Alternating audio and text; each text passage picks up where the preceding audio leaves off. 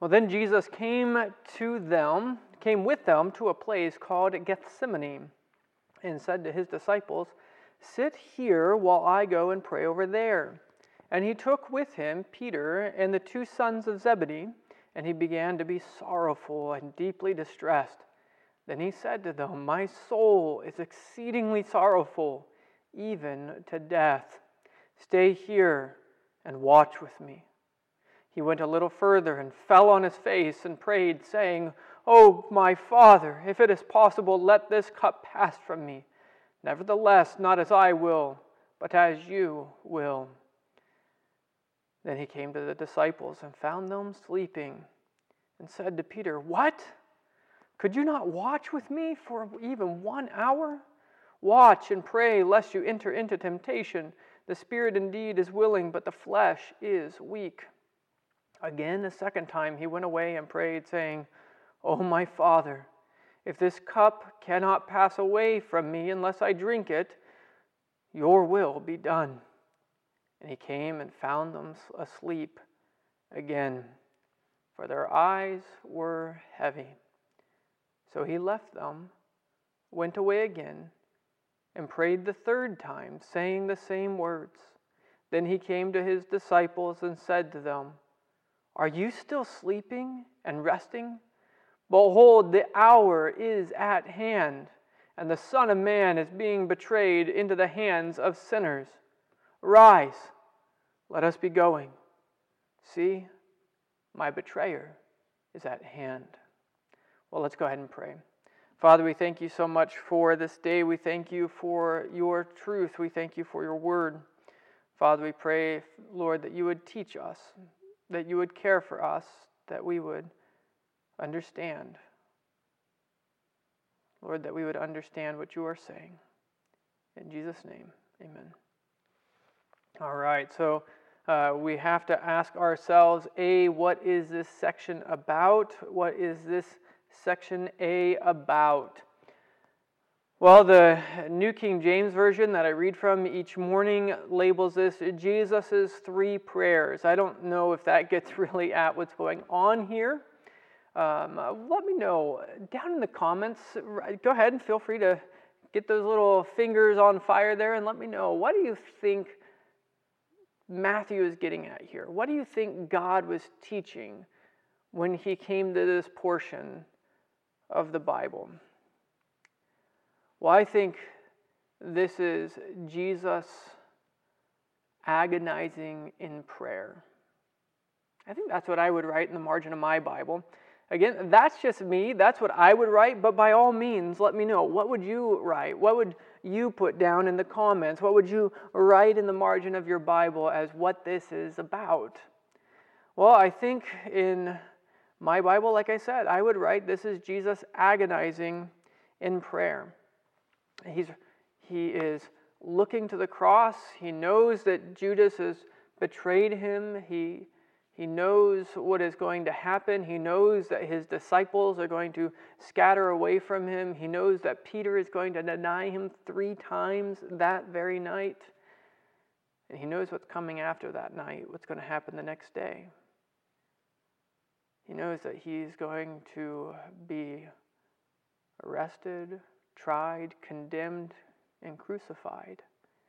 And here we find Jesus, he says to his disciples, verse 38, "My soul is exceedingly sorrowful, even to death. Stay here and watch with me." Jesus is about to go through the greatest trial ever. Jesus, the God-man, fully God and fully man in his flesh, knows that he is about to absorb the full wrath of God.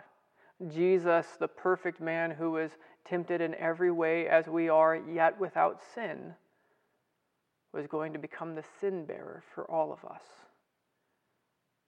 Jesus, the innocent lamb, knew that his death date was coming.